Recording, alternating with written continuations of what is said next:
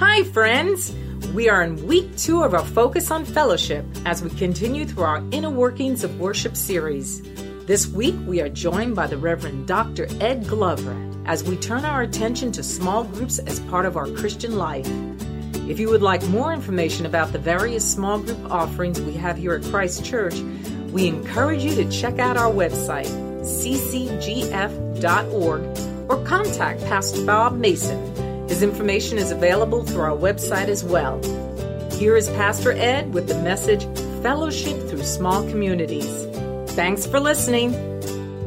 When we were together back in there praying before the service started, everybody said, man, Pastor Ed, when you get up, there's just going to be this really depressing song that's going to be sung just before. I was actually around when that song was actually played. Oh, man, let's not go there. Hey, we're talking about fellowship through small communities. So we're going to talk about today. When the church gave me the title, I literally sat there and I looked at it and I thought to myself, this question came to me. What exactly is fellowship? What is it? Before we go any further, let's have prayer together. Heavenly Father, we want to thank you and praise you for who you are. And we thank you that today you are here in our midst, and we know you in a personal way. For those who don't, we pray, God, you would draw them close to you, that they would come to know you today. But Lord, we've gathered here, and we give you thanks, and we had asked right now that you would forgive me and cleanse me of any sin that would hinder the preaching of your word, and that you would speak through me to your people. And we wouldn't just be hearers of the word, but we would be doers of it. And you wouldn't just stir us, but that you would change us. For Lord, we ask these things in Jesus' name. Amen and amen. You know, I've been around a long time, so I've seen a lot of advertisement for picnics, church picnics. And they're usually promoted like this. Come and have fun, food, and fellowship. Like we have to have fun and food to have fellowship, right? Is that what that means? When we go out in the lobby and we have conversations with one another out there in the lobby, is that fellowship? Is it having fellowship when we're out there in the cafe and having coffee together and having a conversation, or sitting down over a meal and talking with one another? Is that fellowship? Yes. It's part of fellowship. But true Christian fellowship goes a lot deeper than socializing with one another. You see, it's good for us to be together and to talk about our kids and our grandchildren and what's going on at work and what's going on in home and whether the Pirates or the Steelers are going to make the playoffs. All that is good. It's socialization.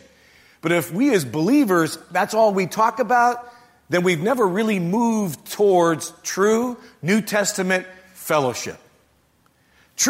The true New Testament fellowship is when we get together and we socialize, but sooner or later our conversation and our relationships sooner or later get around talking about how we might encourage one another in the faith, how we might inspire one another to persevere in our faith and put our faith into practice. Until that really happens, we've never really experienced Christian fellowship as the Bible speaks of it.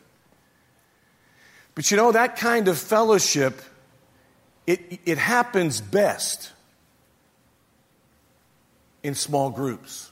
In other words, when it comes to fellowship, true fellowship, smaller is better.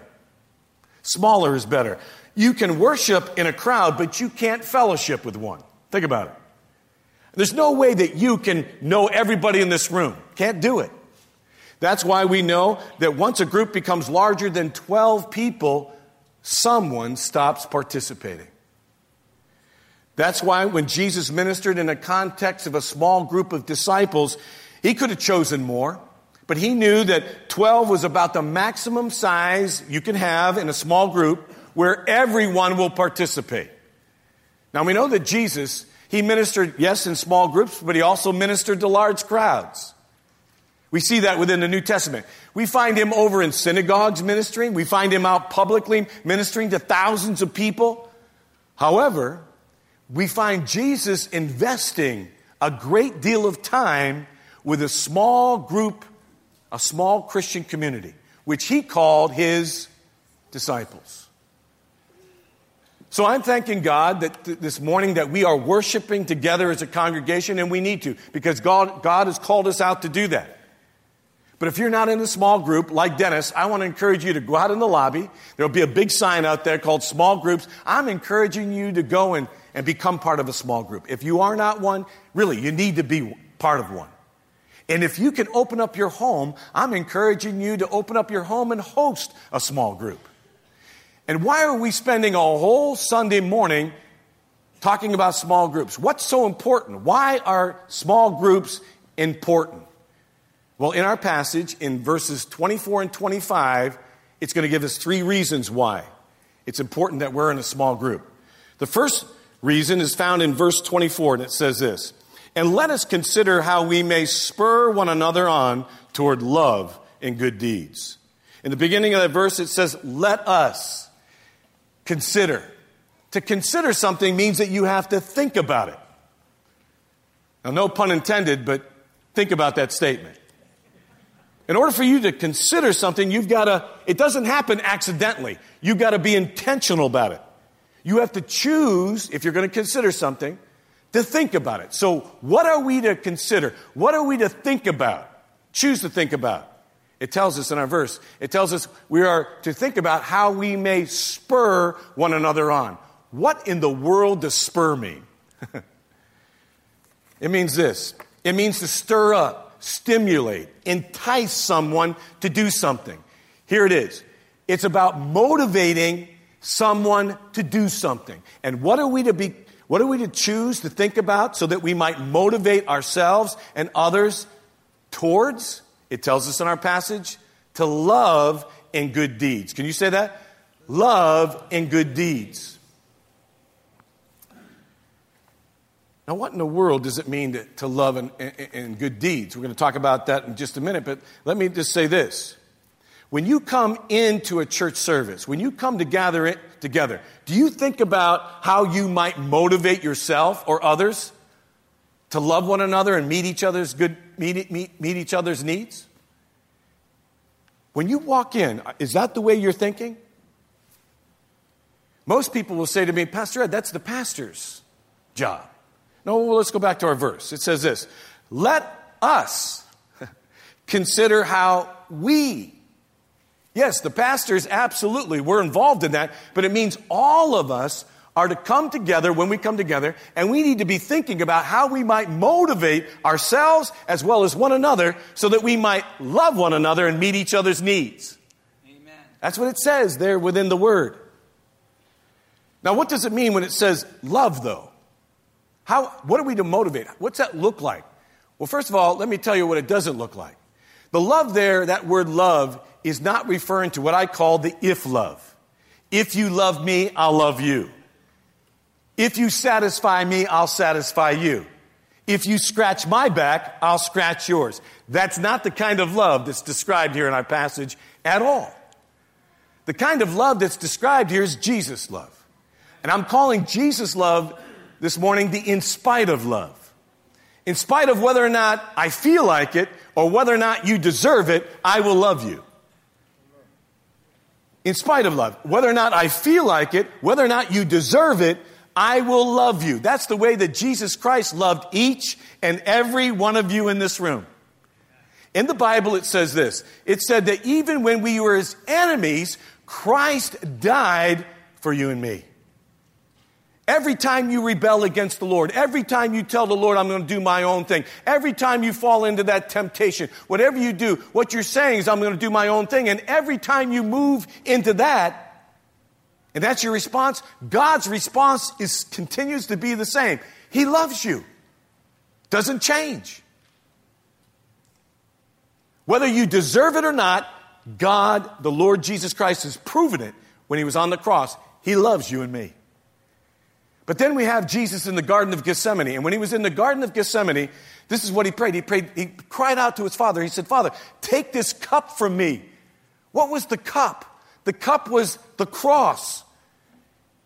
And what he was saying to his Father, he said, "Father, I don't feel like going to this cross." But then he said, "Not my will be done, but your will be done." And he went to the cross. Even though he didn't feel like it, he went to the cross for you and me. And he died there on our behalf. You see, Jesus loves us and loved us even when we didn't deserve it and even when he didn't feel like it. And then he goes on and he says this. In John chapter 15, Jesus says this to his disciples and to all of us this morning. He says in John chapter 15, verses 12 and 13, my command is this, love each other as I have loved you. Love each other as I have loved you. Is that an option? No, it's not an option because I just told you it's a what? It's a command. We are commanded by Jesus to love one another as he has loved us. Then it goes on in verse 13 and says, greater love has no one than this, that he lay down his life for his friends. The writer of Hebrews is saying that we, you and I, are to love one another as Christ has loved us. Now, some of you are sitting out there and say, that's impossible, Pastor Ed. We can't do that. You're absolutely right. In and of yourself, you can't do it. It's impossible. But remember, the Bible says with Christ, all things are possible. When you receive Jesus Christ as your Savior, the moment you ask him to be your Savior, the Bible says that you were born again of the Spirit. And the Spirit came and took up residence within you. In other words, the Holy Spirit, the third person of the Trinity, dwells within you. Dwells within each and every one of you in this room. The Holy Spirit comes and lives within you, lives within you, lives within you, lives within you. He comes and lives within each and every one of us. Isn't that awesome? The Holy Spirit comes and dwells within you and me. And then the Bible says this. He says, in Galatians chapter 5, it says there that the fruit of the Spirit is what? Love. And the kind of love that's described right there in that passage is the same kind of love that's described in our passage. What it means is this, that because the Holy Spirit dwells within you and within me, you and I, all of us in this room, has the potential to love one another like Christ loved you, like Christ loves. We have the potential to do that.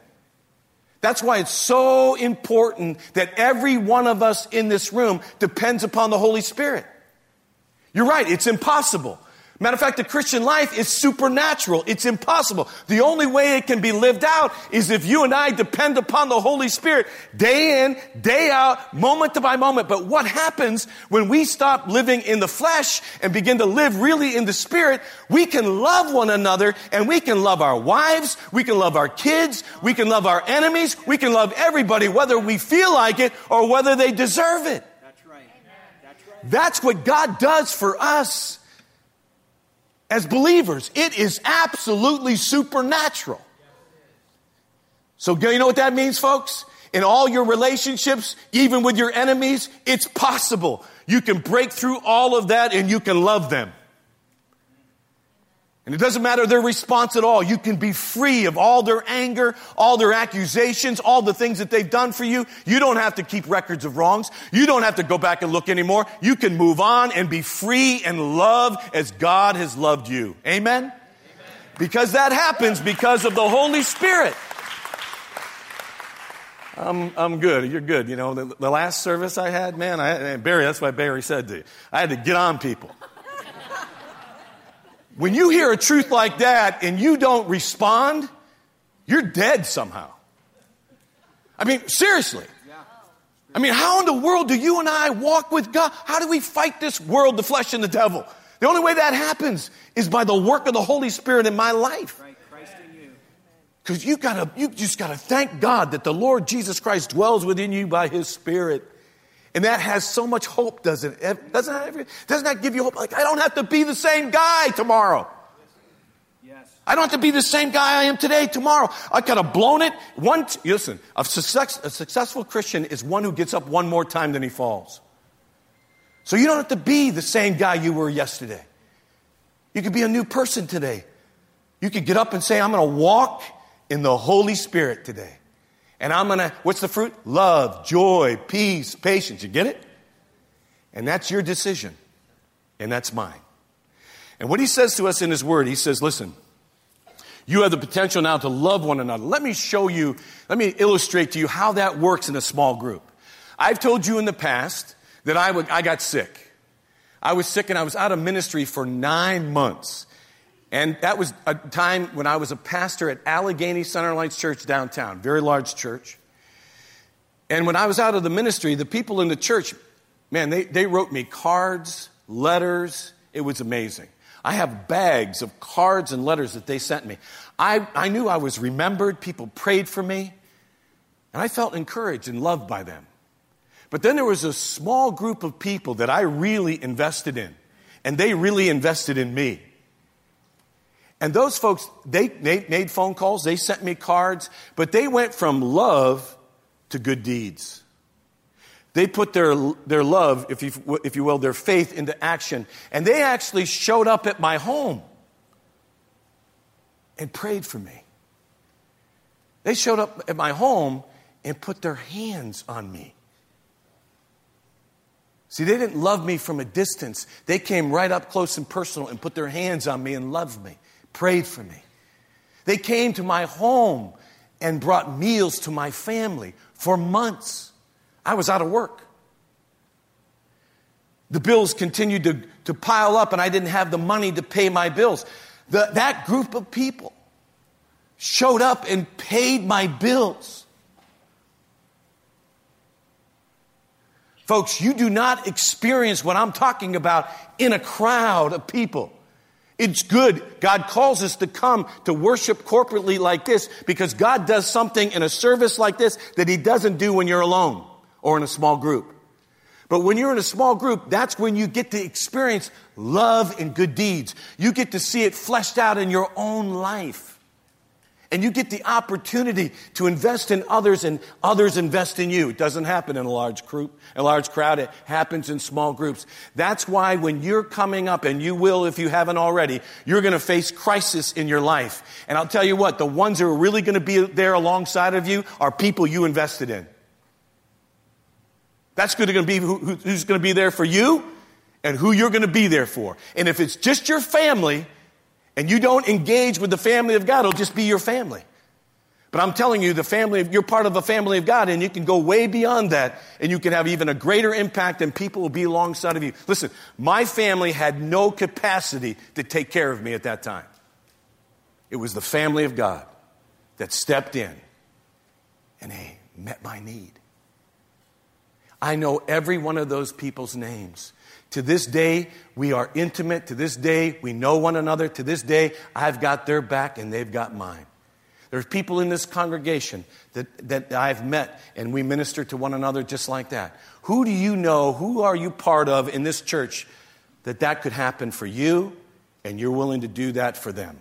If you're not part of a small group, I encourage you to go out there in that lobby today and you sign up. I'm encouraging you to open up your home so that people can gather together so that we can love one another onto good deeds, huh? Let's do that with one another. The second point of why we should meet in small groups is this. This is the reason. And found in verse 25, it says this: "Let us not give up meeting together as some are in the habit of doing." The word give up there literally means to abandon, to leave behind. I've been in church for a long time. I've heard a lot of people tell me why they're leaving churches. A lot of reasons, but three common reasons over and over again, if I heard it 100 different times, are these three reasons. One, they think that the church is unfriendly. Two, that they think the church doesn't care for them. And three, that they don't believe that the church is meeting their needs. That's usually the reason why people leave a church. Listen, you can be part of a huge congregation like Christ Church, very big group of people here. And you can come to church every Sunday and be absolutely anonymous.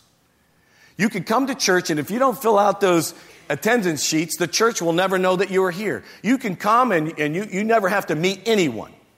Come in, walk right out, don't know anybody, and no one knows that you are here. But when you're part of a small group of people and you meet with them regularly, they know when you're missing. And if you miss about 2 weeks, somebody in that group's picking up the phone and they're calling, they're finding out what's going on with you. Are you okay? They're checking up on you. Not in a bad way, in a good way. How are you? We miss you. I remember a man came to me one time, a gentleman, and he came to me and said, "Pastor Ed, I'm leaving the church." I said, "Why?" He said, "Because the church isn't friendly, And I was in the hospital, and nobody came and visited me. I'm leaving the church. I said, okay, let's sit down, let's talk. And I listened to him, and he waxed eloquent why in the world the church wasn't friendly and how nobody came to visit him. And finally, after I let him talk for a while, I looked at him and I very kindly said this. I said, growing up, my mother used to tell me, if you want a friend, be a friend. If you want a friend, be a friend. And I looked at him and I said this. I said, if everyone in the church was like you, what would the church be like? Would everybody in the church have a friend? Would it be a friendly church? Would everybody who ever went into a hospital be visited? What would it be like? And he kind of hemmed and he hawed. And then I said this very directly to him. I said, let me ask you this. Have you ever visited anybody from the church that has gone to a hospital? He looked at me and he said, no, I haven't. And then he got what I was doing. He said, but I've been in the church. I've been in the church every Sunday. I go to the church. I said, you know what? I'm sure you do. But let me ask you this. Have you invested in anybody in the church? Have you ever been part of a small group? Have you ever been part of a ministry? When you come to church, does anybody know that you're there other than you and your family? And he looked at me and he said, no, probably not. And I said to him, before you abandon the church, before you leave the church, you know what I'm going to encourage you to do? I'm going to encourage you to be part of a small group. I'm going to encourage you to invest in a group of people and allow that group of people to invest in you. And I'll guarantee you this, that God forbid that you have to go back into the hospital, but I'll guarantee you this, if you have to, and you're part of a small group and you invest in them and they invest in you, I'll guarantee you'll never be alone in that hospital again. Won't happen. What I said to that man, I know is absolutely true, because I've been in ministry for 30 years and I have found that people who invest in others and others invest in them, when you go through a crisis in your life, you don't have to go through that crisis alone. Never happens. It will not happen. People will be there for you. They'll be there. People say to me, Pastor Ed, what happened to that guy? Well, he didn't take my advice. He just left the church. I hope to God that's not you. I hope you'll go right out there today and you'll join up to be part of a small group. That's my hope. Third reason why we get in small groups is because in verse 25 it says, but let us encourage one another, and all the more as you see the day approaching. Let us encourage one another, all the more as you see the day approaching. At the time the book of Hebrews was being written, the culture had become anti-Christian. The Roman government at that time was becoming more and more hostile towards Christians, towards our brothers and sisters. And they were losing their jobs. They were losing their property. They were being thrown in jail. They were up against great persecution. But at the same time, the book of Hebrews is written to Jewish Christians, people who were in the Jewish faith, who left the faith and became part of the Christian church. They came to know Jesus. And he was writing to them saying this, because what was happening was saying, don't abandon one another. Encourage one another. Why? Because there was a lot of Jewish religious leaders coming to them and trying to persuade them to renounce their faith, stop meeting at the Christian church, and get back to going to the synagogues. So here they are, they're being persecuted by the government, they're being pressured by their community, and the writer of Hebrews writes to them and says this. Hear these words again. Let us consider how we may spur one another on toward love and good deeds. And let us not give up meeting together as some are in the habit of doing, but let us encourage one another all the more as you see the day approaching. In other words, he's saying, when you gather together, love one another. Take care of each other. Don't abandon one another, but encourage each other, not with simple talk, but encourage one another so that you might persevere in the faith and you might put your faith into action. As you see the day approaching, the word encouragement right there literally means this. coming alongside of someone. Say that with me. Coming alongside of someone for the purpose of comforting them, for the purpose of strengthening them, for the purpose of inspiring courage in another person. You know, when someone becomes discouraged, it's because courage has been drained from them. So what does that person need, especially in the situation that the Hebrews are in? What they need is somebody to come alongside of them and put courage back into them. Best way I can describe what this word means and what we're to do with one another is to tell you this one simple illustration. How many of you have had car batteries go dead? Please raise your hand, please. Raise them up high. Man, a lot of us, right? I have a lot. When that happens to you, what do you need? You need someone to come alongside of you who has a strong battery and has some jumper cables and hook up that jumper cable to that strong battery and then hook up those cables to your weak battery. And what happens? Power and strength come from the strong battery into the weak battery, and then the weak battery becomes strong, and next thing you know, you turn your car over. And what do? You head down the road. What he's saying to us in this word today, what God is saying, that each and every one of us, when we gather together, we need to come alongside of each other and put strength within us. You need those of you that are strong, come along those who are weak. And you put encouragement in them. You put courage back. If you're really walking with God, if you're really, I don't know about you, but our culture is becoming more and more anti-Christian. And if you're truly out there and you're living for Jesus Christ, you're not playing the chameleon thing. You're really trying to live out Jesus in your workplace, in your public place, your private places. You're really trying to get it done. Then you're not only up against the culture, but you're up against the world, the flesh, and the devil. And I don't know about you, but I can't wait to come to church so that I can come alongside of somebody so that I can encourage them. And I can't wait to get to church because I'm hoping somebody comes alongside of me and encourages me. And as we do that with one another, more and more of us are strengthened. We're charged up, if you will, our bodies to walk in the fullness of God's Spirit. And we can go back out there and persevere in our faith and put our faith into practice. But if we come and we just watch a show and watch some guy stand up here and perform and walk out those doors and go home, we might as well go to the theater. But if we gather together and we stand before God and we hear God's word and we put that into action and we break it down into small groups where we get to flesh it out, we get to know people, we get encouragement, now we'll gather together for a whole nother reason. Not for a performance. You'll gather to be in the presence of God so that you can experience the love of God and so that you might encourage somebody else so that they might be encouraged to what? To persevere in their faith.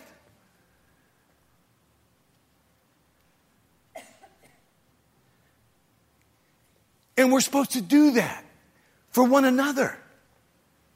I don't understand why Christians say this. Well, you don't need the church. People are insane. You don't need... Are you kidding me? If you're walking with God and you're out there doing what you're supposed to do, you don't need one another? It's a lie. That's a lie. I need so much encouragement, I can't tell you. And you know what? You need to come around. You know what I talk... When you leave the church and you stop engaging with people, you lose your home court advantage. What's that mean, Pastor Ed? That's a basketball term. What's that mean? Let me explain it to you. When I was in high school, I was on a basketball team. In my senior year, we were going for the county championship. And we were one game away from winning the county championship. And two of our starters got hurt and they couldn't play that next game. And we were discouraged.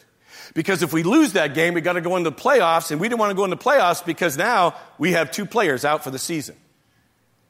We want to win that game, win the championship, and hey, great season. So our coach walks in and says this to us. He says, we got this game in the bag. We go, really? He said, yep, we got the game in the bag. We have won every home game this year, and we're going to win this game. Because we have the home court advantage. Look, we're going to put 5 guys out there on the court all the time, and the opposing team's going to have 5 guys on the court all the time. But the difference is we're playing at our house. We're playing on our court. We have the home court advantage. So we won't just have 5 guys out there on that court. We're going to have 6 because we have the fans and the family out there in that crowd, and they're going to be cheering us on. And when we get ahead, they're going to go crazy. When we get behind, they're going to encourage us. And they're going to yell and scream and try to intimidate our enemy, our opposing team. And you know what happened? We went out on that court, and we started playing basketball, and we had no business winning that game, but we did. Because that second player, that sixth player, that crowd that was there that day, man, they encouraged us, and we won that championship.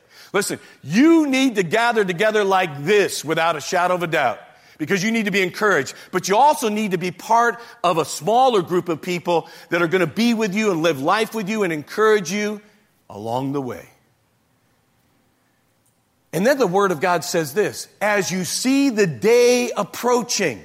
What does that mean? It's talking about the return of Christ. And the Bible says this, when Jesus comes back, as He's coming back, it's going to become more and more difficult to live out your faith on the earth. Because the devil is going to have great access and he's going to come against you. The enemy is going to attack you in those days like never before. You know, today we're remembering 9/11. This week I picked up the 9/11 reports and I read through those reports. You know what they said? They made this statement in different ways. They made this statement. We underestimated our enemy. We underestimated our enemy. We have an enemy that's trying to destroy America. But we have another enemy that's trying to destroy you and your children and your children's children.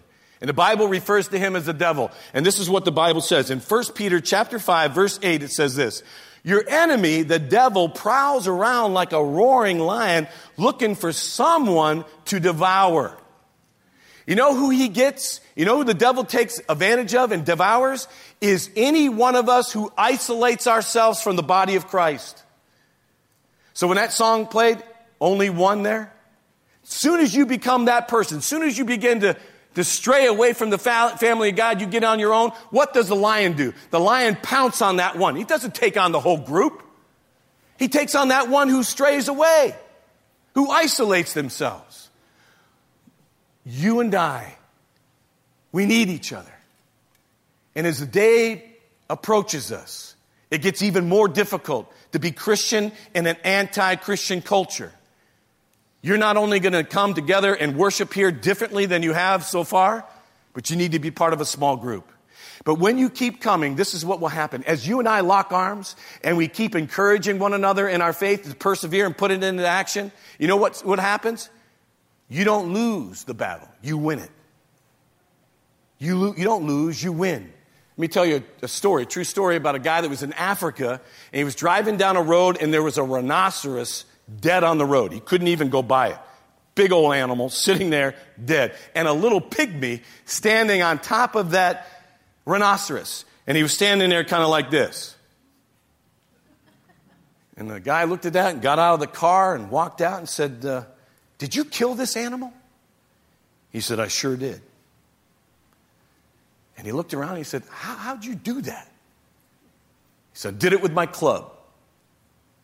He looked around, he couldn't see a club, and he says, how big's your club? And he pointed into the bush, and there was about 100, 150 other pygmies right there in the bush. He says, you see that club? That's how we killed this animal. Look right here. You try to do this alone, you're toast.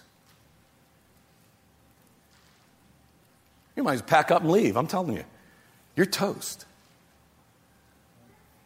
But if you gather together with people who are like-minded, come together and you come and really have true fellowship with one another. Get in a small group. The day you come up against those battles, you're going to win that day because you won't be alone. Let us not abandon one another. Let us encourage one another. Let us inspire one another to love one another and meet each other's needs as we see the day approaching. Let's pray. Heavenly Father, I want to thank you and praise you for these folks in this room. I thank you for this church. Thank you for how they minister to me and Urban Impact Foundation.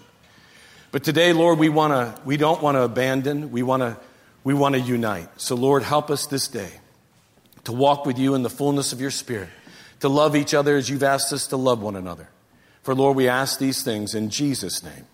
Amen and amen.